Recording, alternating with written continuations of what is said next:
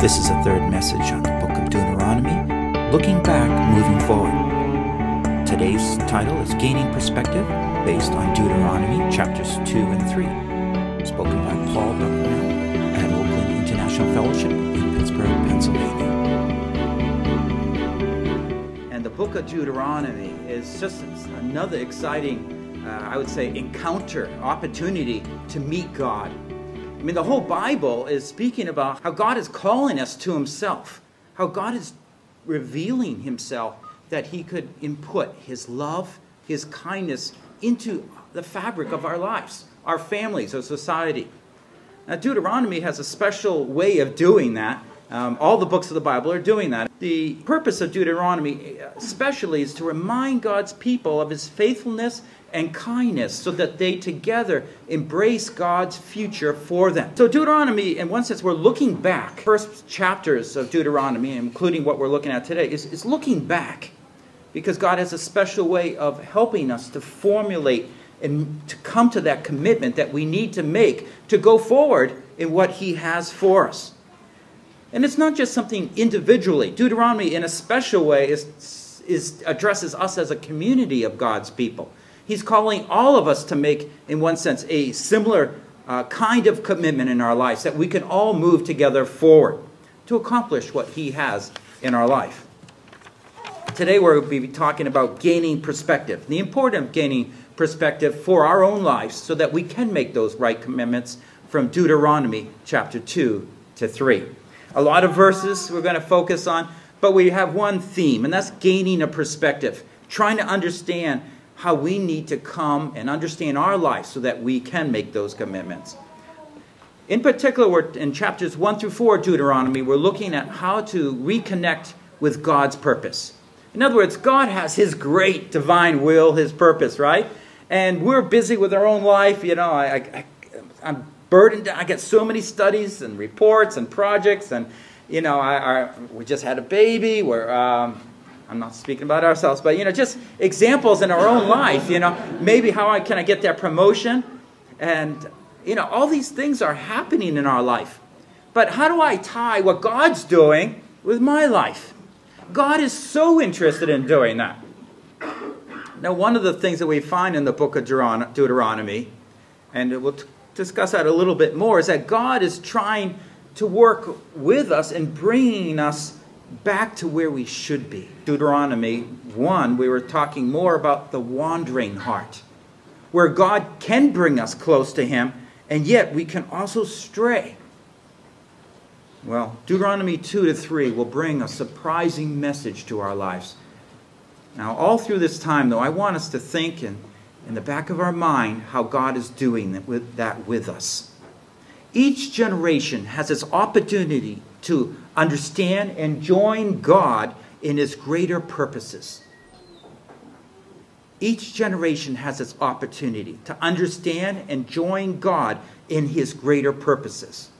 God wants to do great things like he demonstrated through the life of Jesus. And this is no separate generation. We ourselves have this opportunity because we are in this one generation that's still living. That listen and can turn to God and see his mighty works in our midst.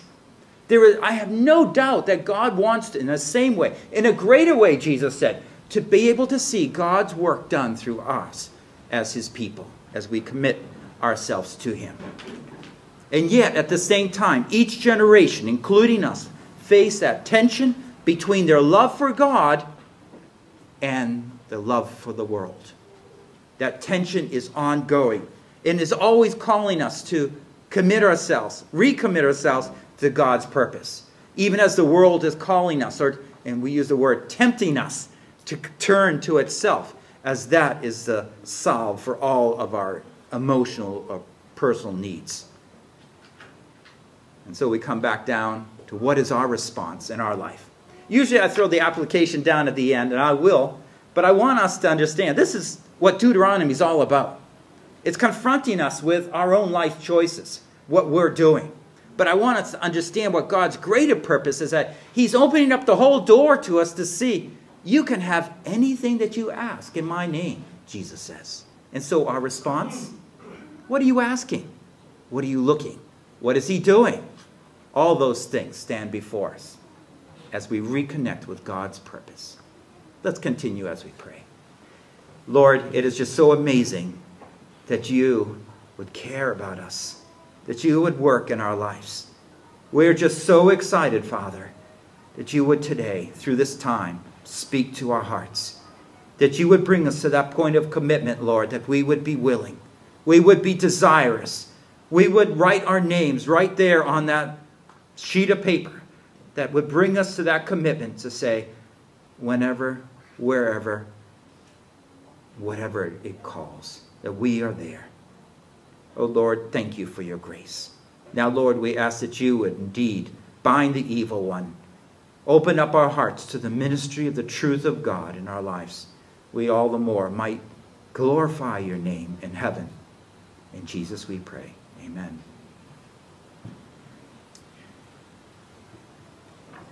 My wife and I just had an opportunity to celebrate our 30th wedding anniversary. We went to Williamsburg, Pennsylvania. It's an interesting place. Virginia, thank you. What did I say, Pennsylvania? And I need my wife as a good helper here. Otherwise, I'll lead you all astray here. No, don't look for it in Pennsylvania. To Virginia.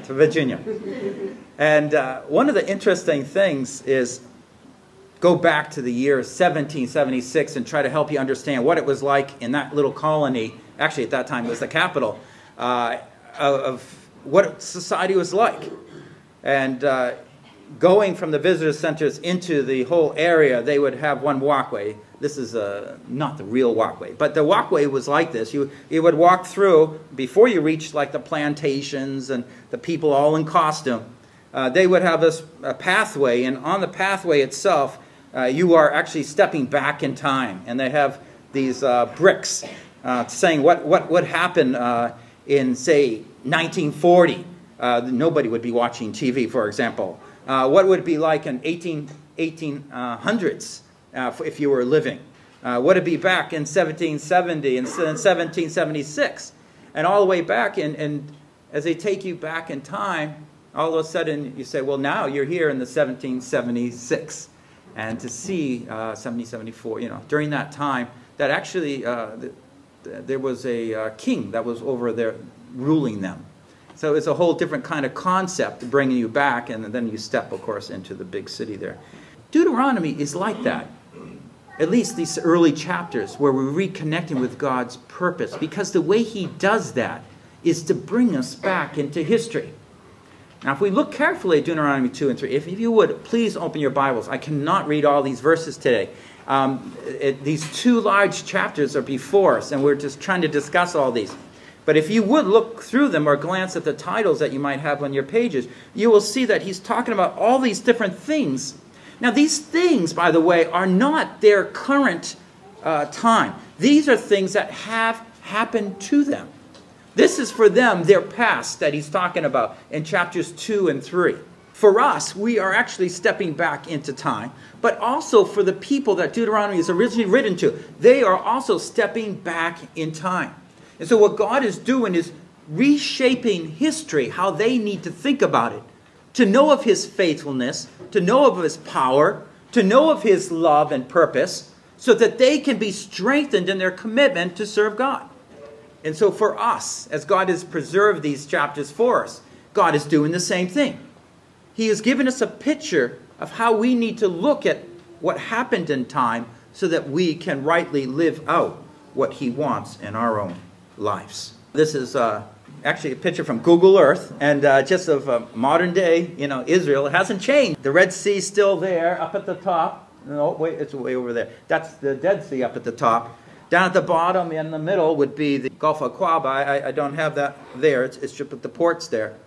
But on your left, the Sinai Peninsula there, and on the right, today we'd have the Arab countries and things. And up in north would be where Israel was. They wandered all about that place. And we read in chapter 1 about Kadesh Barnea. Kadesh Barnea was the original plan, you might say, where God was going to take them up through Mount Sinai to meet God, to have the first covenant, the 10 Commandments. And there they were empowered, envisioned, equipped to know God, to know of his great power, that he could actually give them what he was saying, the promised land. Because after all, it was God leading them out of Egypt to the promised land. God was doing something with his people. But in Kadesh Barnea, something very significant happened, as we said, we read in Deuteronomy 1, whereas actually God's people failed to believe that God would or could lead them into the land.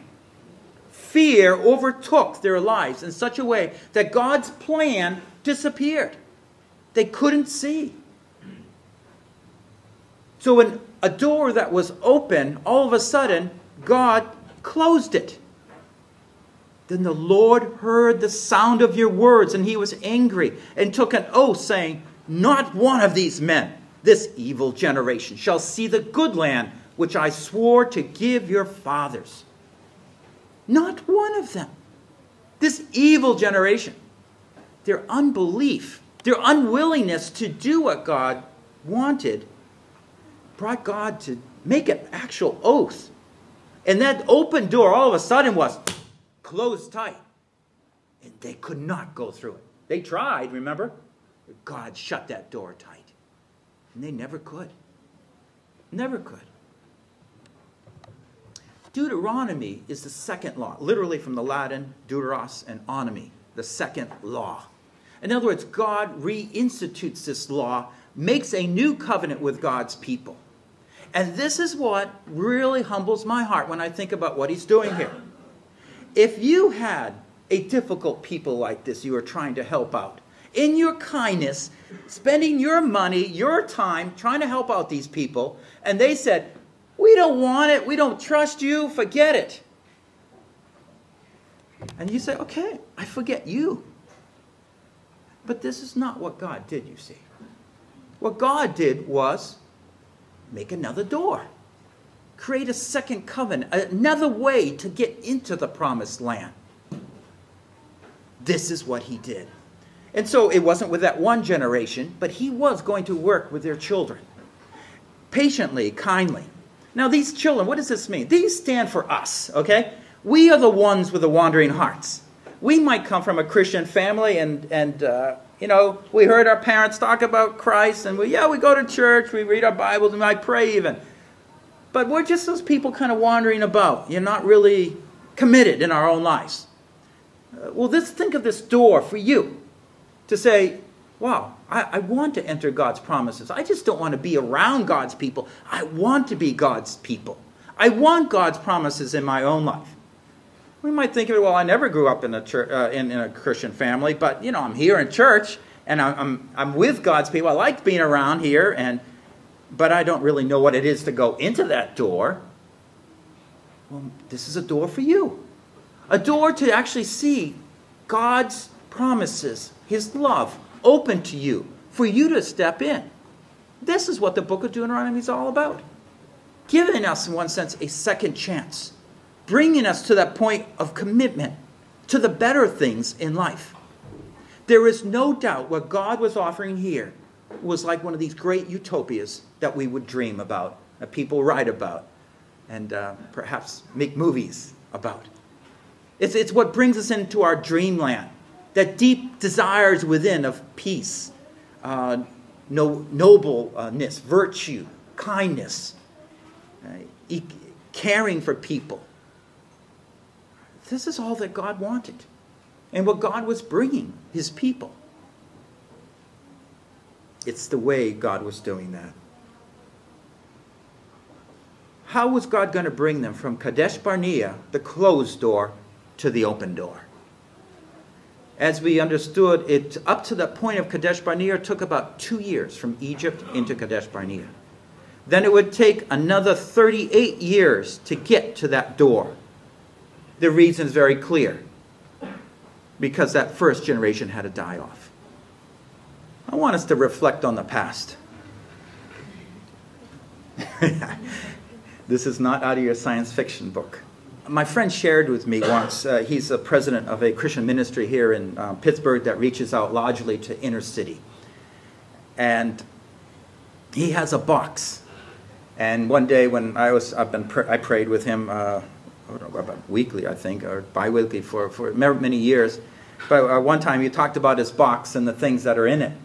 Because that's his miracle box for his ministry. And in that box were different things, clues of what God did in the past. And at that time, he didn't have so many things in it. He's been adding to that. This is a recent picture. I asked him to take a picture for me, what's in his box. But three things back then that I remember, and this is a number of years ago now. The one was that little blue Matchbox van in the front there, and that stood for a marvelous form of a van that God provided to transport the children they were ministering to. And that was just reminded him, yeah, you remember that time we didn't have a way to help those children, but God provided that van. Another one was a check, a photocopy of a check with a 10-digit donation.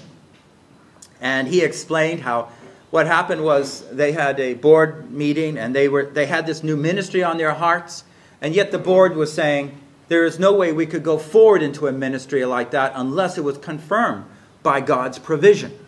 We want to be wise here. And at that very same moment, a check was being written and mailed and reached them soon afterwards that had that 5 digits, some tens of thousands of dollars on there, that was designated for this kind of ministry to initiate and start up. And there they saw God saying, yes, yes, this is what I want. Here's your provision. No problem for me. The third one was a little different type, but it's still very important. This is the big spider on the left. Wolf spider, I think. And what happened was they have a camp, and all these girls, many of them, first time away from home, here they are in a camp, and they're going to learn about the Lord, and yet the cabin is full of these wolf spiders. They did everything, spraying, kicking out, sweeping, everything to get rid of them, but nothing worked. And finally, and maybe for the first time for some of these girls, they prayed somewhat desperately, God, would you get rid of these spiders? And God did it. God did it. It was a tremendous thing. And so these things are packed into this box here. I don't know how he fits that big spider in there anymore, but but this is a history of what God was doing in their lives. This is what makes the ministry where it is today. God's special box of miracles. This is what he was doing for the Israelite people. This is what we will be going over shortly. But this is also what he has done in your life, if you dare look at it. God always has a special way of dealing with his people. Never the same. You never might be in that cabin with those spiders. But God indeed has a special way of bringing us to reflect on his hand, his faithfulness in our lives. So let me go on and kind of connect us with Deuteronomy 1 and 2 a little bit more, and then we'll go on and look at the passages themselves. We talked about the Kadesh Barnea, but we also talked about the open door. Kadesh Barnea spoke about the severity of God. Deuteronomy 1. God says, no, you're not going in. In the 2 and 3, talk about the kindness of God. But I still want you, the second generation, I want to take you in. I care for you. I want the best for you. You might not know it, but I know it. And that's what I'm trying to do. If you ever thought that you blew it so much that God forgot about you, that he doesn't want you, you can know that's not from the Lord. The Lord wants to draw you to himself and to bless you. From Deuteronomy 7, 9 to 10, it says, know therefore that the Lord your God, he is God, the faithful God, who keeps his covenant and his loving kindness to 1,000th generation with those who love him and keep his commandments, but repays those who hate him to their faces, to destroy them. He will not delay with them who hates him. He will repay him to his face. On the one hand, God is severe. On the other hand, kindness. If at any point in your own life you say, wow, I did some terrible things, he's asking you to turn from those things now. Turn, and he will open up a door. to restore and to work more special things in your life. That's God's extreme grace. And through this passage, we're going to be looking at the steps of grace. Now, let me just quickly go through these. We will not in detail go through them all, but I do want to introduce them all so you understand the continuum, the flow of chapter 2 and 3. He will be first talking about how they were to pass through Edom. It's a country, by the way. Chapter 2, verse 8 to 18, pass through Moab, which is another country. We don't know about that country now. Then we to pass through Ammon, which is the capital there is still there, Ammon, and verses 19 to 23. They were to defeat King Sihon of Og, just north of Moab. That's chapter 2, 24 to 37. They were to defeat the king of Og of Bashan. That's chapter 3, verse 1 to 11. The distribution of the land, chapter 3, 12 to 20. And lastly, the handing over leadership, verses 21 to 29. Now this seems like an awful lot to discover and talk about, but I'm going to largely use maps and just kind of recount this a little bit. Here and there, I'll talk about some verses to help us understand. Notice that the first 3 countries that they were to approach, they were not to conquer. They were not to harass. The second 2 would bring about victories. And lastly, was some more administration issues. Again, we're going from Kadesh Barnea. What was the way to get there? These are the steps of grace. The steps to get there. Our lives also have these steps of grace. Wherever we take a slice in our life now, we could always go back and see how God worked in my life to bring me where I was.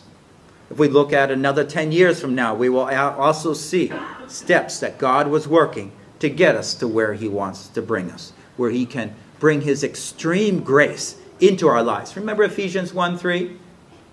To God, the Father of all, who has blessed us with every spiritual blessing in the heavenly places in Christ. Every spiritual blessing. And this is what God has for our lives. Now to get there, perhaps it's a little more difficult. That's usually the question. I would like that, but how do I get there? This is what we're talking about today. So let's go on and see how we can gain more perspective as we look at these verses 1 through 7. If you can, would you please read with me? These are from Deuteronomy 2, 1 to 7, the New American Standard Bible.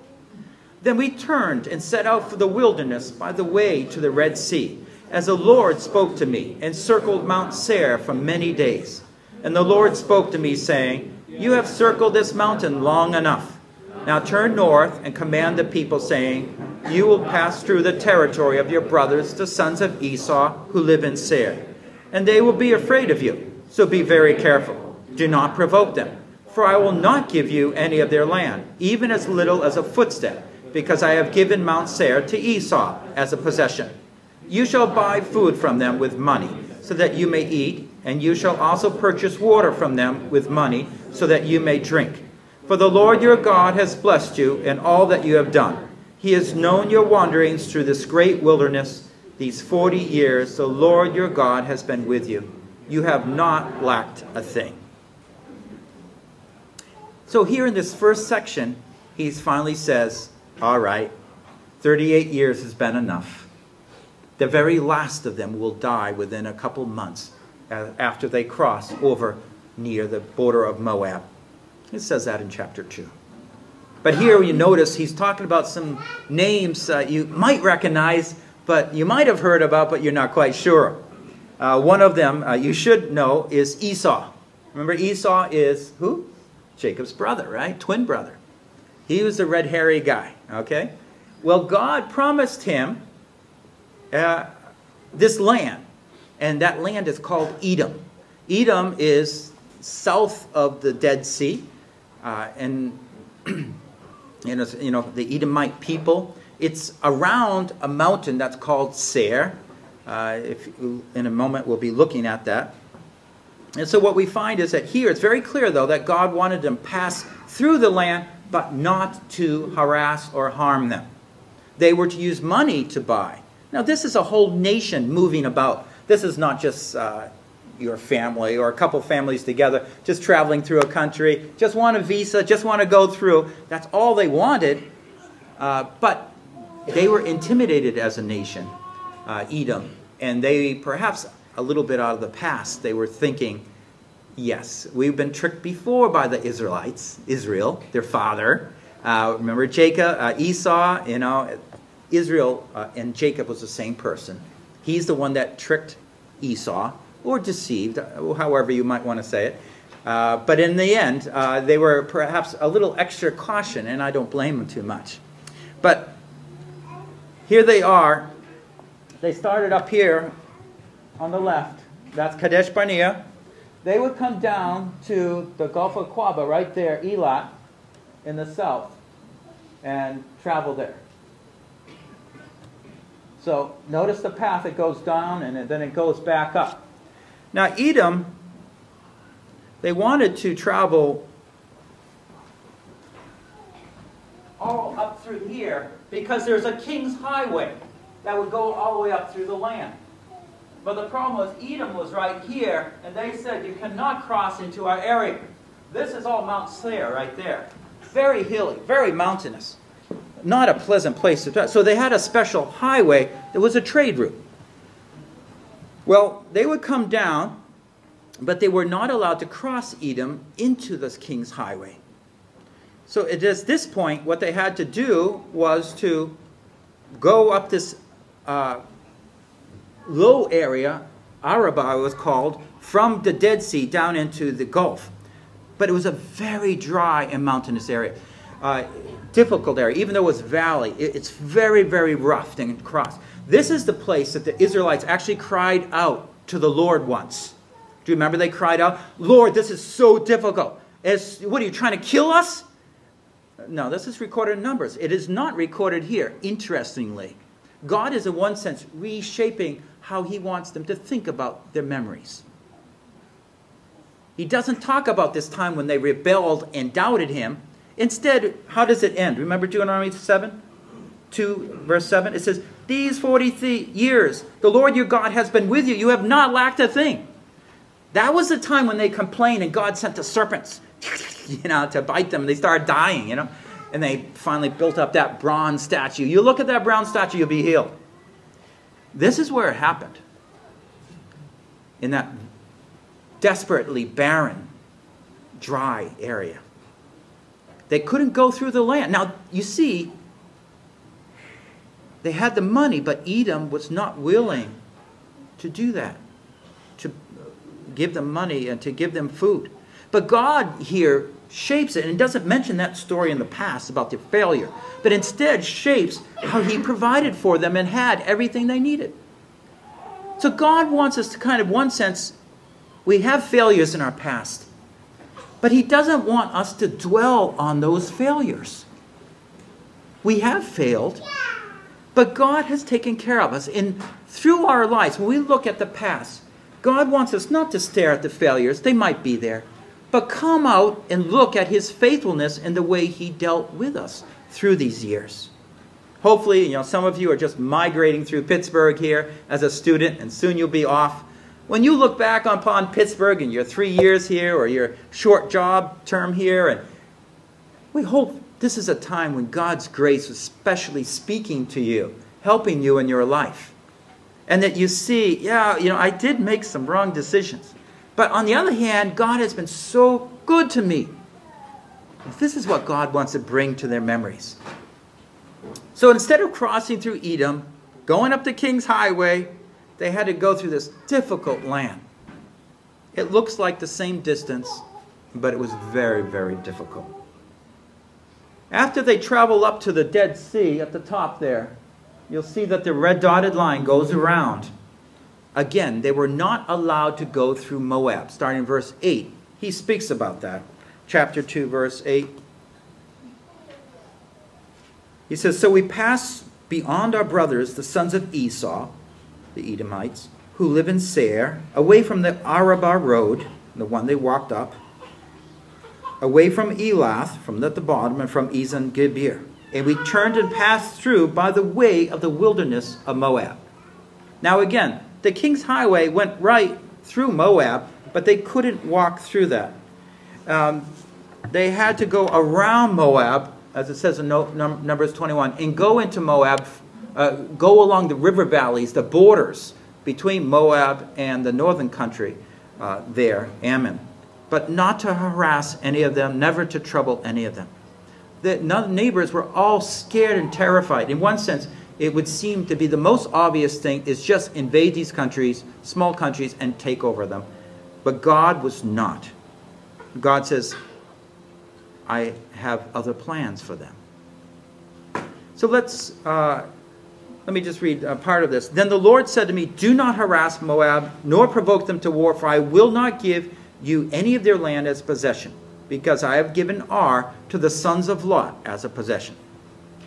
You might not understand who Moab was, but you probably have heard of Lot. Lot was Abraham's nephew. Do you remember after Sodom and Gomorrah? Lot left with his 2 daughters. His 2 daughters were hopeless, never think to ever find a man. So they did some illicit things with their father. And from that, 2 countries had their beginnings. One was Moab, the other was Ammon. These were the sons, or grandsons, you might say, of Lot. But these were the places that they were not to go into. So the King's Highway, they couldn't walk. They had to go up and down these rough valleys. They were called wadis because usually there's no water in them unless it's been really pouring out lately. And then they fill up. But it's only very short, and otherwise they're dry. So basically they were to walk around Moab and to go, not to go into Ammon, but go into Sihon, the land of Heshbon. So let me just speak about this a little bit and we'll go on. Verse 2:19 says, and when you come opposite the sons of Ammon, do not harass them or provoke them. I will not give you any of the land of the sons of Ammon as a possession, because I have given it to the sons of Lot as a possession. God was blessing Abraham still through these sons. Even though later on, because of sin, they always fought Israel. They never would really identify with God. They had their own cults and idols that God would later on judge. And yet God was patient. It was not time. You cannot think of God just wiping out people because he has not considered them. You see God calculating, even making his people go through very difficult times with this difficult people here. But he gave them that land for a certain period, and that was going to be their land. I want you also notice, and we'll talk a little more, that it's God who says, I have given them this land. Now let's go on to 2 victories here. First of all, we see Sihon, the king of Heshbon, was not willing for us to pass through his land. For the Lord your God hardened his spirit and made his heart obstinate, in order to deliver him into your hand. In the last part of chapter 2, we find the first of the 2 victories, where just north of Moab, there was a country that God directed them to go. They were not picking a fight. They were just going to go through the land, because they were going into the promised land. But because of that, the king was very stubborn and came and attacked Israel. Now, what I want to talk about briefly here, because it's often not very understood, but it is used here often in the Bible, this phrase, hardening of the heart. Did you notice that here? The Lord your God hardened his spirit and made his heart obstinate. We sometimes are very concerned in our modern age whether this was a legitimate thing for God to do. We very much value individual freedom and feel infringed upon when anybody would say, impose their will upon our will. Yet God unapologetically, unashamedly, he doesn't hide it, he just tells you, this is what I did. I hardened his heart. What does that mean? Let me describe. I look at it like this because from other passages we find in the scripture, the hardening the heart is describing something that God does do in people's lives. But he does it in a way that we perhaps don't understand. I look at it as light and darkness. What happens when the sun goes down? What happens? Darkness comes in. Okay? This is what God does when he hardens the heart. He withdraws his grace, and then evil comes in. God is constantly patient and kind to us. His mercies over all his creation. But if at any point he would withdraw his mercy, that he does not need to give, then the evil one would come in and make that very vicious and evil spot. You understand what's happening? The hardening of the heart is God just withdrawing his grace from a certain individual or people. And all of a sudden, it becomes a place darkness dominates. He does this before judgment. He withdraws his grace so that his judgment might come in its fullness. It's a very biblical, there's a number of phrases that you can look at God withdrawing. If you look at that in concordance. Let me just give one example from Ezekiel 5:11. Therefore I will also withdraw, and my eyes shall have no pity, and I will not spare. It's what God does. He withdraws, and the evil moves in. So in this sense, God is giving full reign to your lives. If in a practical sense, let's think of it this way. If God would withdraw his own grace from our life, what would we be like?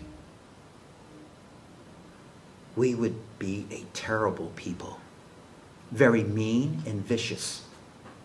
Full of our own attempts to get our own desires. There would be strife and evil in this place.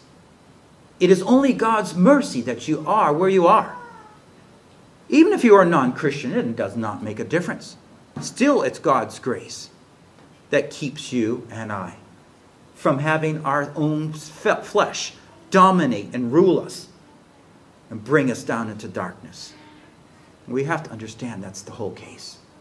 God was preserving. And when we see it this way, we step back and say, wow, why has God dealt with me so graciously? Why did I have a family that have morals and respects? Why am I brought up in a country? It's all God's kindness and his grace. If God gave us what we deserved, it would be just the withdrawal of his grace and his judgment, immediate judgment. The day that you sin, the day you eat of the fruit, you shall die. Anything beyond that is called mercy and grace. I also want to describe this phrase, gives the land. We are used of buying property. Some of us own houses or lands or cars perhaps, but he's talking about land here. But notice through this chapter 2, verse 5 and 9 and on, so let me read some of these. God says, I will not give you any of their land, referring to Edom. Chapter 2, verse 9. For I will not give you any of their land, referring to Moab. Chapter 2, verse 19. For I will not give you any of the land, to Ammon. Chapter 2, 24. I have given Sihon his land into your hand. Okay, that's a little change. Chapter 3, 18. The Lord your God has given you this land to possess it. 19. Shall to remain in the cities which I have given you. And verse 20. They also possess the land which the Lord your God will give them beyond the Jordan. That means across the Jordan on the other side. Right now they're still on the east side. They have not crossed it. That will be the climax of Deuteronomy just before they cross the Jordan into the promised land. Do you see what here? God keeps talking about, I give land the way I want to give land. What is he saying? Well, basically he's saying all land and property is mine. Do you have a deed to this house? Well, yes. In a sense, it is a deed to your, it's yours, but it's actually to mine. I created it. Thank you. I will let you live here, and you can call it your own, but just remember it's mine. This kind of perspective. I can take it away. I can give it to you. You can have it for 20 years if you like, but it's mine, Now, he's not asking for tax on it, but he is asking for respect, if we would humble our hearts so much. I earn my, so much, and this is my life, But actually, God's saying, this is all mine. I'm king of the earth. Everything belongs to me. And God is quite willing to say, this land will be your inheritance. That land will be yours. You have lived here for so long, like the land of Canaan. Earlier on, he gave a dream back in Genesis to Abraham, saying, no, this is not time for you to have this land, for the time of fulfillment has not yet come to those who are living within this land, the Canaanites. I would give them yet another 430 years. But one time you will come back here, your people will come back here, and that will be the full time when their judgment needs to come. In other words, he was angry with them, but he was being patient. That's his mercy. he would wait another full 400 years. Now, we live in the country of America. Not an old country. I mean, even compared to 400 years, we don't even have 300 years yet. And yet it seems like God beginning to withdraw his grace from us. Because we are so obstinate and hard. We don't want to recognize that he owns the land, as we did when we first came here. No, not at all. So governments, in their reckless way, begin to have injustice. I'll give you $1 million for spilling some hot coffee on me. You know, this type of total injustice, where the people that really need justice. The courts are full. Sorry, we'll see you next 2 years. And these things are happening all over. But if we stand back and recognize, yes, if God is in charge, I suppose he can give the land as he wants to. It's up to him. The first is the fear out. He says, do not fear him. He's talking about the king of Og, okay? Talking to the Israelites. Don't fear him, for I have delivered him and all his people and his land into your hand. In other words, I have given it to you. But don't fear. That fear should go out from you, okay? But that fear should go in the king of Og and his people. This day I will begin to put the dread and fear of you upon the peoples everywhere. Shall tremble and be in anguish because of you. Do you see what happened? God says, you're my people. I'm taking care of you. You shouldn't have any fear. But I'm taking that fear. I'm going to put it in them. And they're going to be terrified. They're going to be in anguish.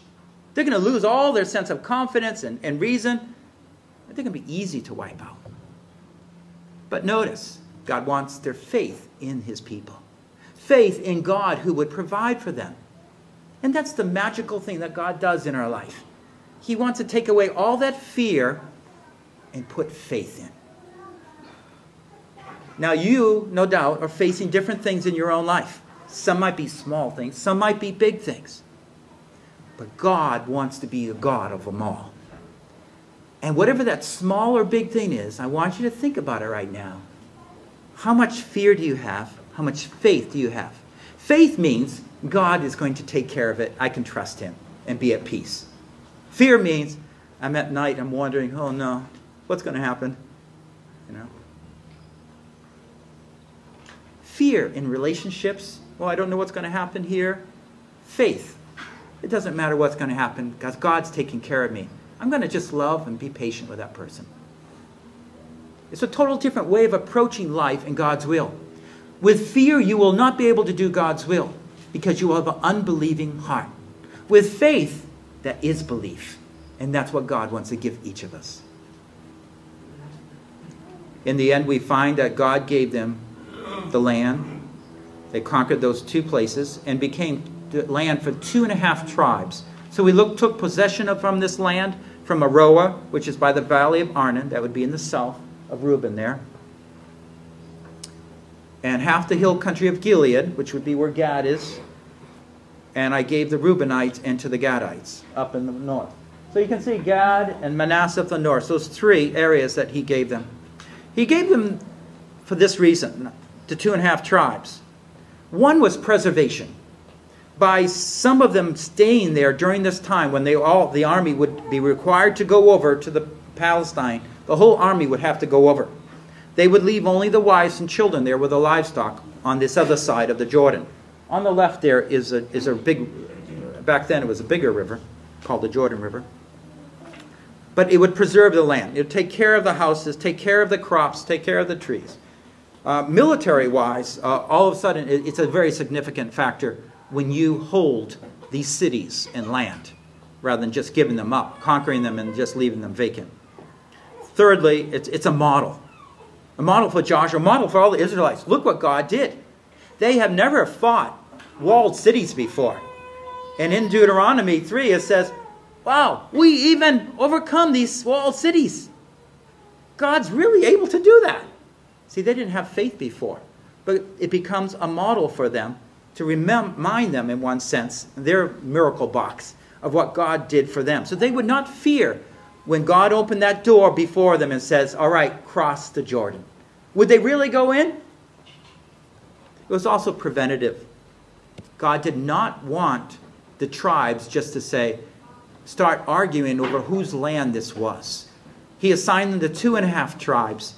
This belongs to them. That meant they had to still go over and fight. It's always easy to kind of go back to the easier plan. Only do a little bit what God wanted. By assigning that just to the 2.5 tribes, they all knew, no, they had to all move on. So it was preventative from laziness or fear from taking it. I just want to close now and have us think about gaining perspective. I know there's many things I had to skip over. Feel free to read Deuteronomy 2 and 3 when you go home.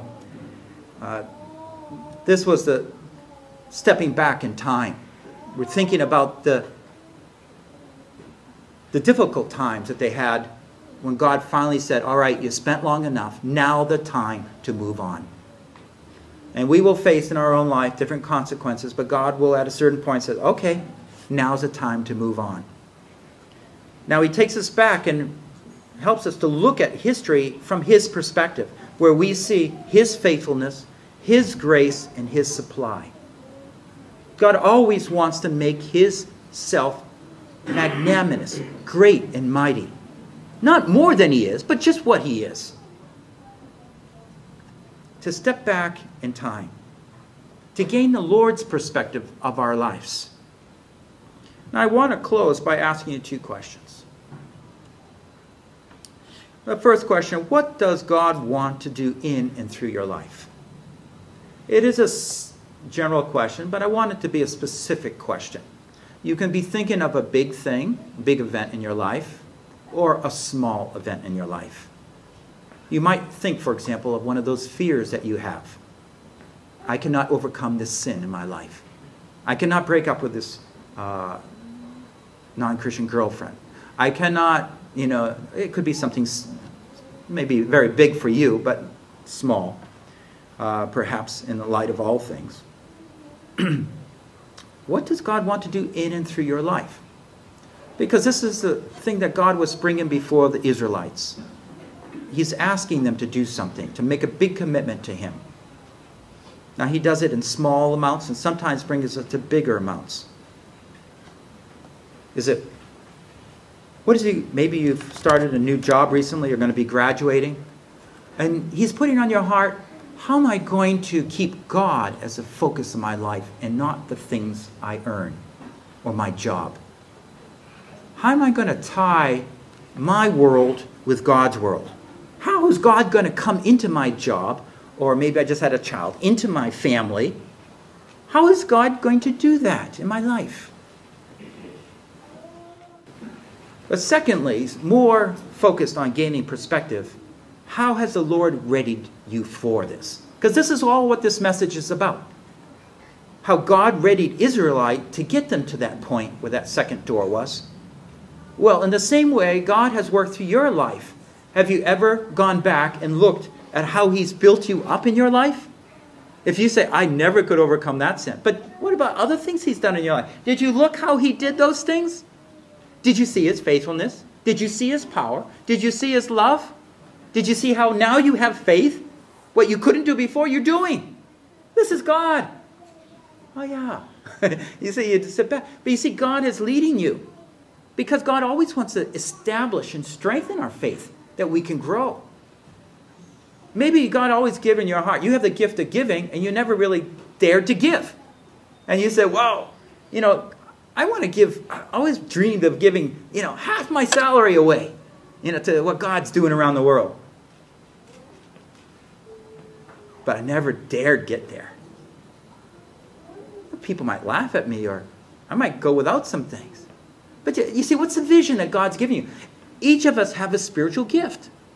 But have you ever fully stepped into those spiritual gifts and allowed God to overcome those fears and say, all right, God's somehow going to do this? It's there, the gift of mercy. I don't know what to say to someone if I went to the hospital, but I really care about them. Gift of mercy, someone in the hospital, connect it. And you will see God give you the words or the quietness, whatever it needs, if you just lean on him. You see, some of these are small to us. For other people, they're a breeze, no problem. They can just do it without thinking. But for us, it's like, whoa, a big commitment to take that step forward. Now, there are big commitments sometimes. God says, well, you need to go into full-time service. And you say, whoa, I don't know about that. Now, there are big things, and big by big, we only mean it's actually many decisions together. A bigger change in life. But actually, everything, when we make ourselves available to God, His Spirit comes in our lives, and He begins to live through our lives to bring His love and grace to other people. That's His big plan, and He wants to use each one of us in that plan. We welcome you to visit the Biblical Foundations for Freedom website, www.foundationsforfreedom.net.